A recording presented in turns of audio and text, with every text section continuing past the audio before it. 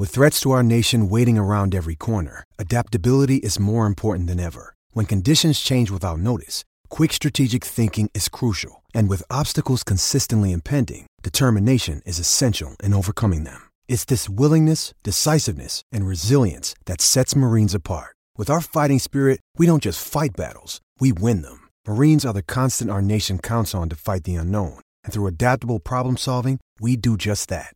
Learn more at marines.com. Welcome back to another episode of the Rocky Top Talk podcast. I am your host, Terry Lambert, joined as always by Evan Winter. Evan, how you doing tonight? Doing good, man. Recovering from the weekend in more ways than one, but I'm doing well. Yeah, it was a busy one. It was a big one. Had a chance to be a really big one, but turns out that wasn't the case. So Tennessee beats Kentucky and loses to Auburn.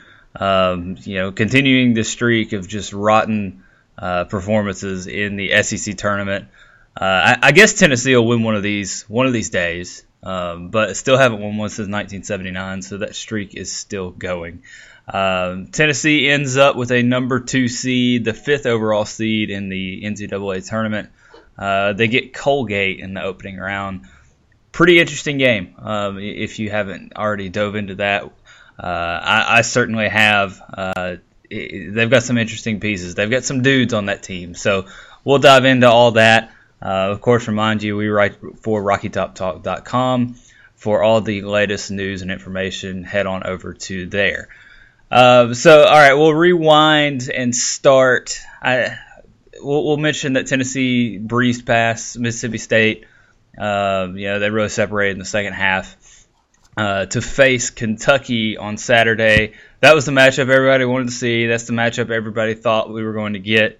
And, man, it did not disappoint. It was hotly contested from the opening tip. Tennessee falls behind in it, comes back, finds a way to win. Just an awesome, awesome scene in Nashville.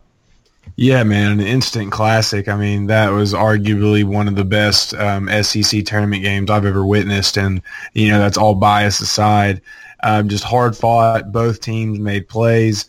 Both teams made plays when it mattered up until the very end for Kentucky.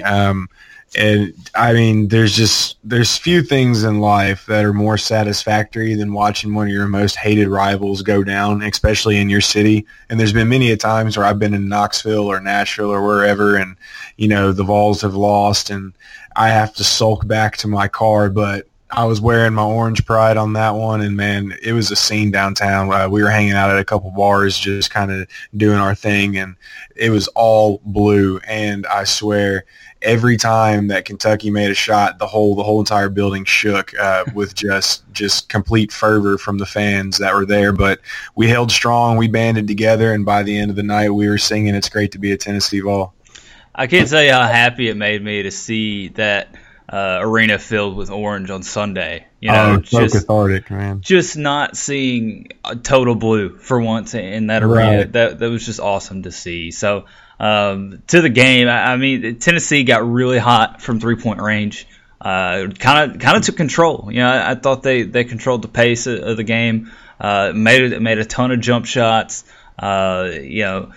Really did something that they weren't able to do in Rupp Arena. They just weren't able to make those open 3-point shots. Well, they were falling on Saturday. Really allowed Tennessee to push the pace early. Had a lead going into halftime. And then in that second half, it's like somebody flipped a switch, and the referees just absolutely changed the entire complexion of the game, really both ways. And, there were a couple of missed calls on Grant. There was definitely one on Admiral that they missed. But somewhere in the middle stages of that second half, the referees decided that they were going to call everything. And it really just totally changed the complexion of the game, just slowed the pace down. And it was really disappointing because it was such a great game up until that point. Now, of course, Tennessee recovered and came back, and it was still a great game. But I'm not sure I've ever seen the referees take over a game quite like that. Yeah, some of the calls are definitely extremely questionable, and then some of them are blatantly missed. And there's even one, I can't remember, I think it was on Admiral that they called. But, I mean, he barely even touched the guy. I think he just barely hand-checked him, and they called a foul on him.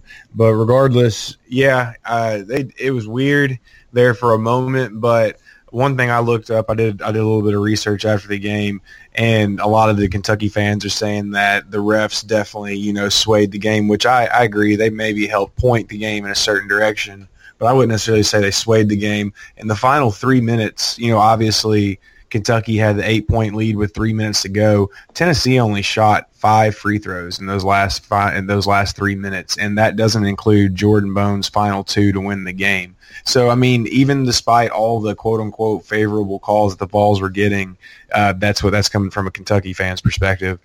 They still had an 8-point lead with 3 minutes left, and Tennessee shot a very limited amount of free throws over those last 3 minutes. Yeah, that's the thing. I thought it evened out, but definitely. It was more so the problem I had was just how many fouls were being called. Like it was ridiculous.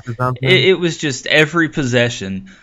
Somebody was getting fouled. Somebody was going to the free throw line. And they were going to look at the monitor. You got Cal running his mouth over there, and it's just frustrating. Of course, it has to happen against Kentucky.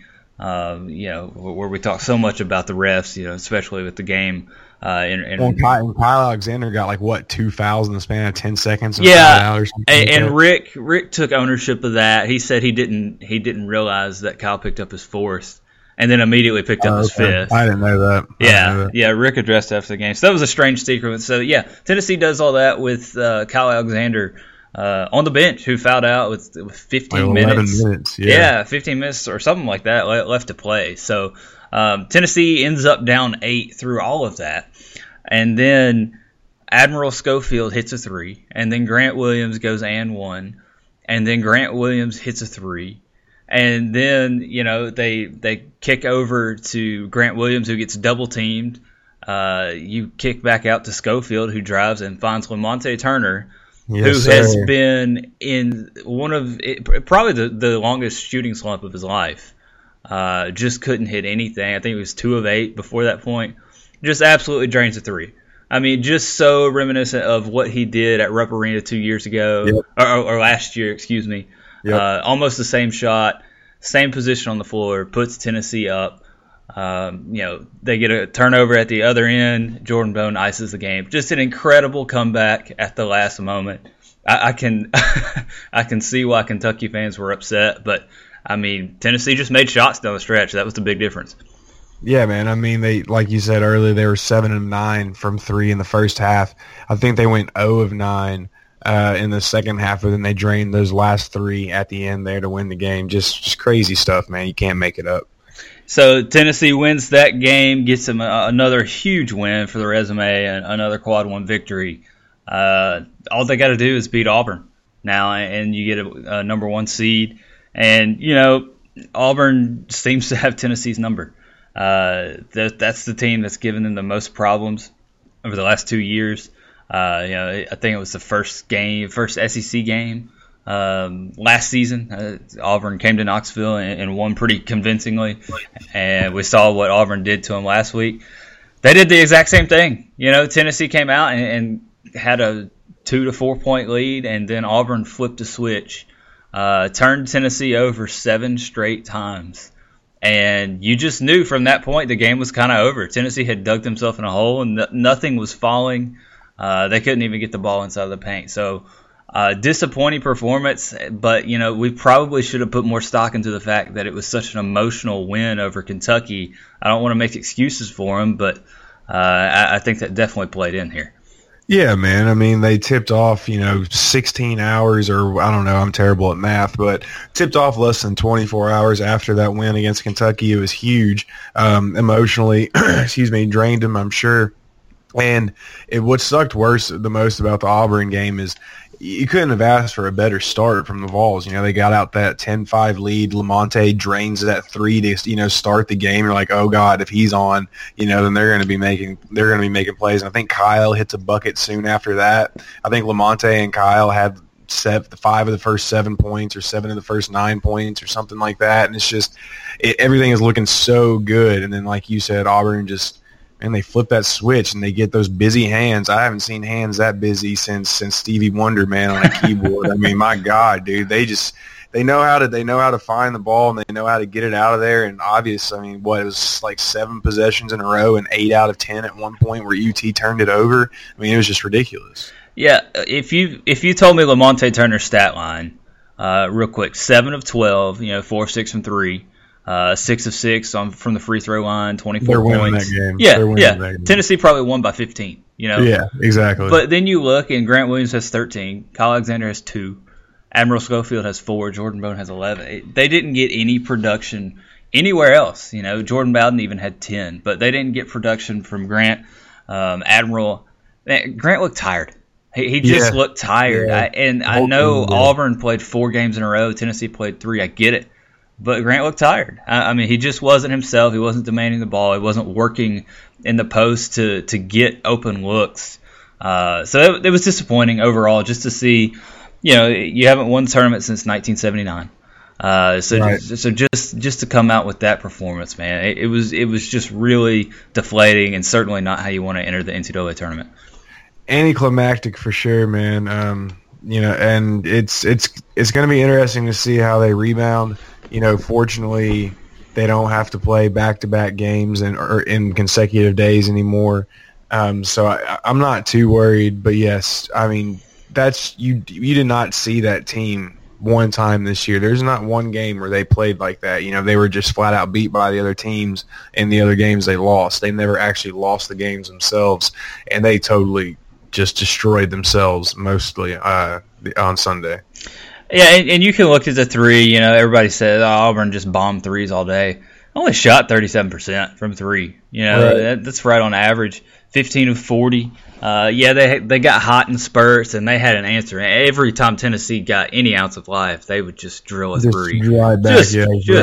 Right in their face. So that was frustrating. What was the final from the block shots? Do you have that by any chance? Auburn had 6, Tennessee had 5. Okay, I'll say their interior defense. I mean, when Jared Harper went to the bench, we could not get any type of separation. We could not build a lead. I think the most we led at any time was 4 points, just because we couldn't get anything done in the paint. And honestly, I think it had a lot to do with fatigue. I really do, because you're not going to dominate this team in the paint like Auburn did. That's just not going to happen. And I think it's more the exception than it is the rule for sure. Well, I think you're onto something there, because Tennessee lost the rebounding battle. 39 to 33 against a small team like Auburn. That's one spot where you have an advantage. And Tennessee flat got out rebounded. They got out hustled. So I think your fatigue statement there has some merit for sure. Again, we're not making excuses for him. It was a bad loss. But, no, it was a very bad loss. But you play a game like that against Kentucky, it's possible they might have looked past Auburn, as weird as that sounds. So, Auburn just so active defensively. You mentioned the blocks. It wasn't necessarily the blocks for me. It was just their active hands. Every passing lane was clogged. There was no clean catches in the paint.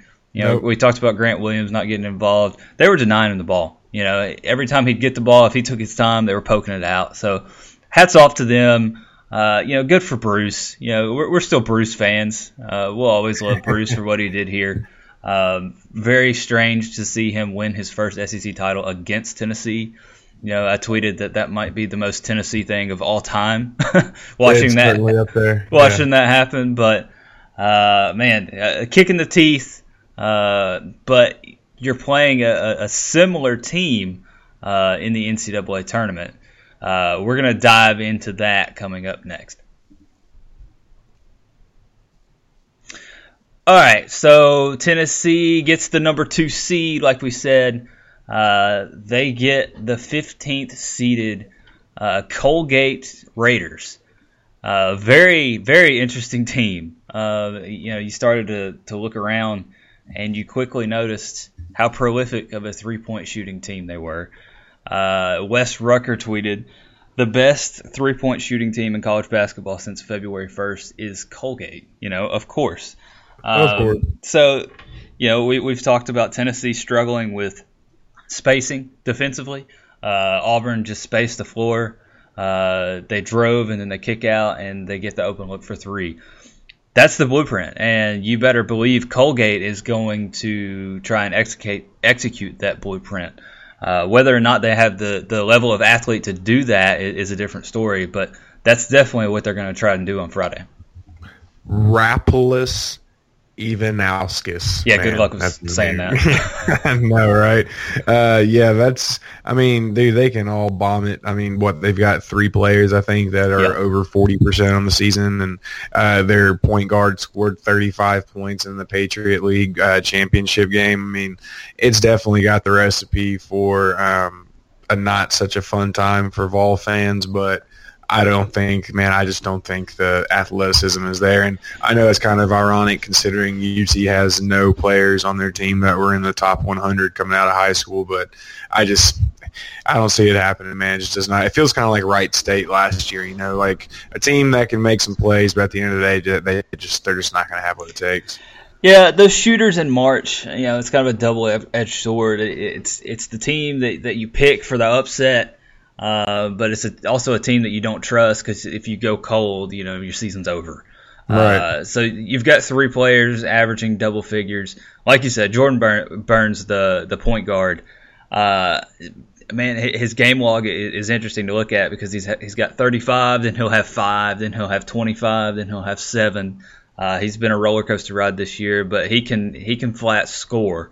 And then outside of those 2, you've got Will Raymond, the 6'8" forward, who can also shoot threes. So I think you're going to see them space the floor and try and do what Auburn did to them. Now, the other side to that story, of course, they're ranking in the 200s in defensive efficiency. So how are they going to handle Admiral Schofield? How are they going to handle Grant? Jordan Bone, he should have plenty of opportunities there. I think this is a big Jordan Bowden game. I think he'll find some mismatches that he can take advantage of. Yeah.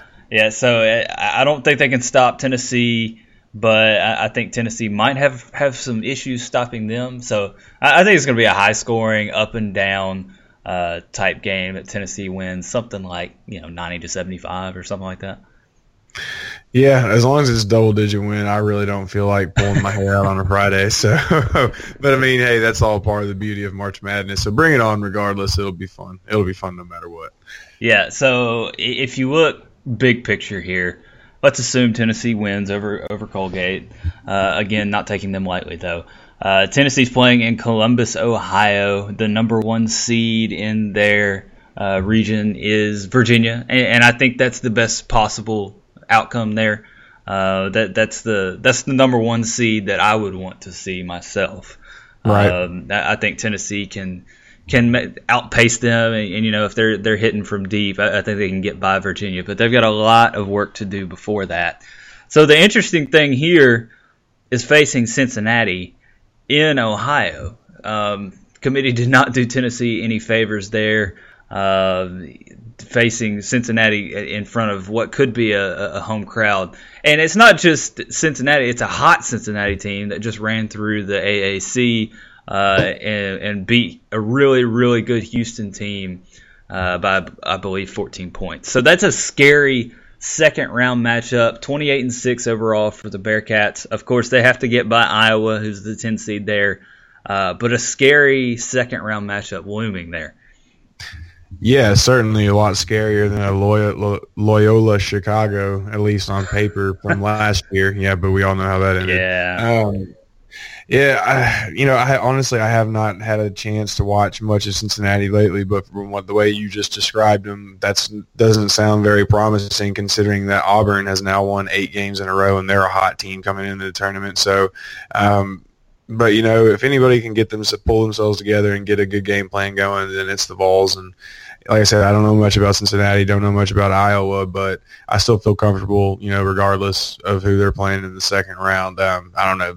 I think they're determined, and like I said, I think Sunday was just a lot more fatigue than anything. Yeah, it's interesting because you see so much negativity around this team right now, but they deserve the benefit. They deserve the benefit of the doubt. You know, Definitely. They're a bunch of juniors and seniors that have done it the right way, that have built this program from the ground up with Rick. I don't know. I don't think you should doubt them. I just think Auburn's a really bad matchup. You know, they had some tough games down the stretch, but it's not like they were losing to unranked teams here. I mean, these were top level teams, and the SEC is very competitive. So I'm like you. I'm putting trust in them. You know, you look a little deeper in this bracket. You've got Purdue, third-seeded Purdue, who Tennessee actually beat last year, I believe in the Bahamas in that tournament. You've also got the defending national champion Villanova. That's the one that scares me the most, honestly. Yeah, and they're not quite the same team. You know, they don't. Definitely they've not. lost some guards. They don't shoot the three quite as well as they did. Still a Jay Wright coach team. Yeah, exactly. That was my next point. Jay Wright. Yeah, that's scary. So you look up. You've got Virginia. You've got Ole Miss, Oklahoma. You've got Wisconsin and Oregon, Kansas State, and UC Irvine. So I think it's a decent draw for Tennessee. Outside of that Cincinnati matchup, you know, you look around at all these national analysts, and a lot of them have Tennessee advancing to the Final Four, which would just be an awesome story to cover. But honestly, I think they did well, and I think this draw may even be better than getting that last number 1 seed in the West. Yeah, I mean, Kansas State, they intrigue me a lot for some reason. I don't know. They feel like one of those teams that could get really hot easily, and plus they're a 4 seed, so obviously they have a pretty decent body of work as is.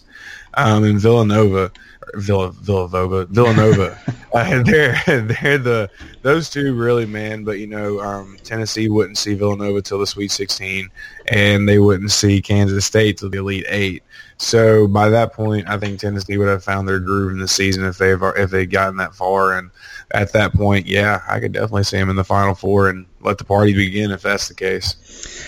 Yeah, so Kentucky ends up in North Carolina's region as a 2. Yeah, you've got Duke. And Auburn's in that one too with North Carolina and Kentucky. Have fun with that. Yeah, Kansas in there too. Houston's in there. Yeah. Houston's scary, man. Houston's really scary. Yeah, I thought they were scary until Cincinnati beat the brakes off of them. Right. So that could have been one of those UT things, though. You know. Yeah. Duke on the other side is number 1 overall seed.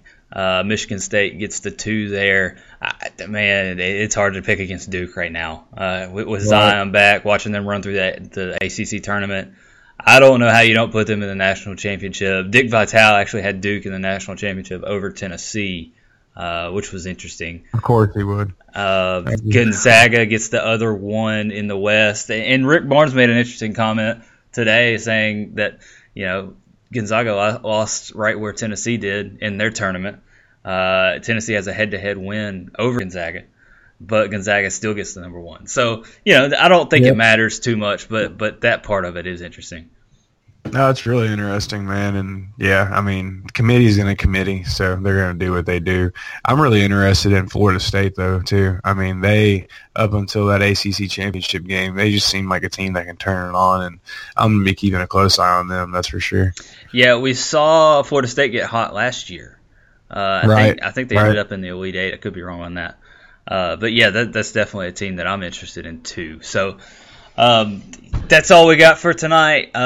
We will be back at some point to break down what's hopefully a Tennessee win and a Tennessee advancing to this weekend and hopefully next week. So look for that. As always, stay tuned to the site, RockyTopTalk.com. If you want to join our bracket pool, I'm going to be putting that up tonight.